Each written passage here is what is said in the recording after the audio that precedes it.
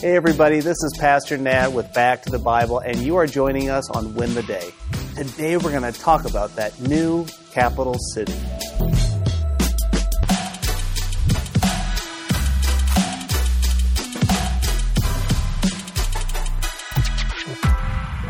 When I went to India, our team had the opportunity to break away to Agra to see the Taj Mahal.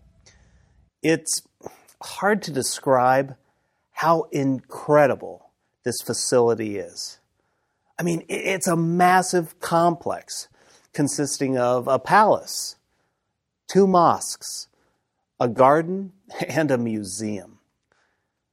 It's hard to believe, but it was all handmade.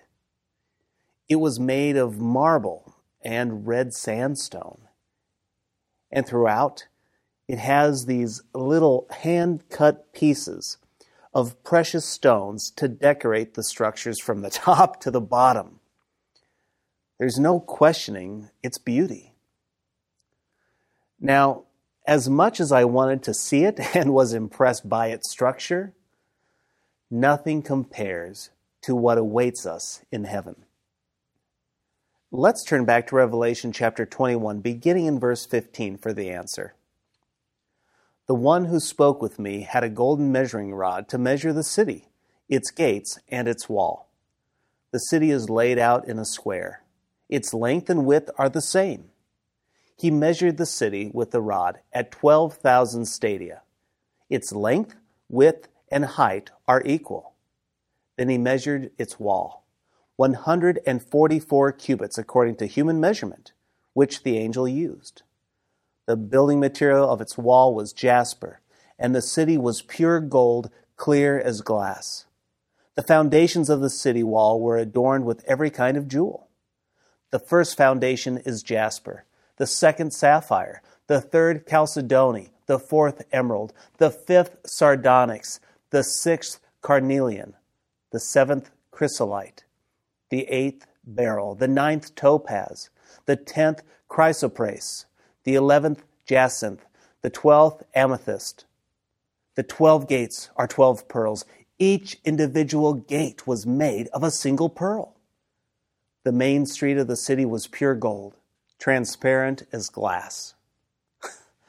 Wow, what a glorious description. I don't even know if anyone can really imagine it. The text tells us the angel has a golden measuring rod. This is reminiscent of the measuring of the temple in Ezekiel 40 and Revelation 11. The measurements are 12,000 stadia, or about 1,500 miles. It's roughly the distance from Los Angeles to Lincoln, Nebraska. Now, I went to seminary in LA, and that is a big, big city. Well, the New Jerusalem will be 1,500 miles wide by 1,500 miles long by 1,500 miles high. Many theologians describe it as a cube. And in case you were wondering, John, he lets us know that angels and humans both use the same measurement standards. Interesting fact, who knew?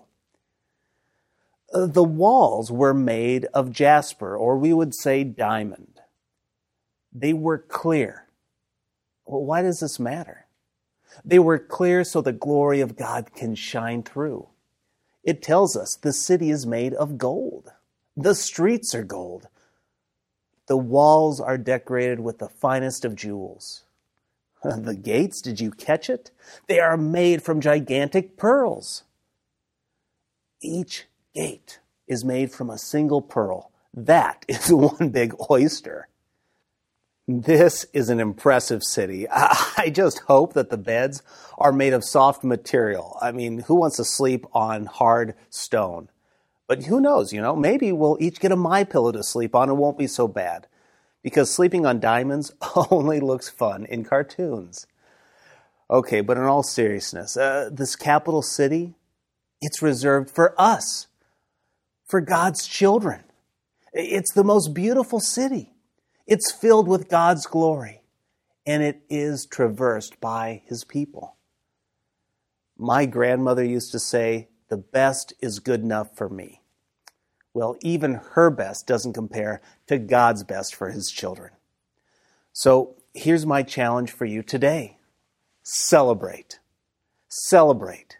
Whenever I book a vacation, I have this moment of celebration. It's exciting. But friend, there is nothing more exciting than a permanent vacation with God in paradise. So take some time. Thank God. Celebrate. Celebrate with each other in the comments below. God's best is truly the best and deserves to be celebrated. I am going to party. Will you join me?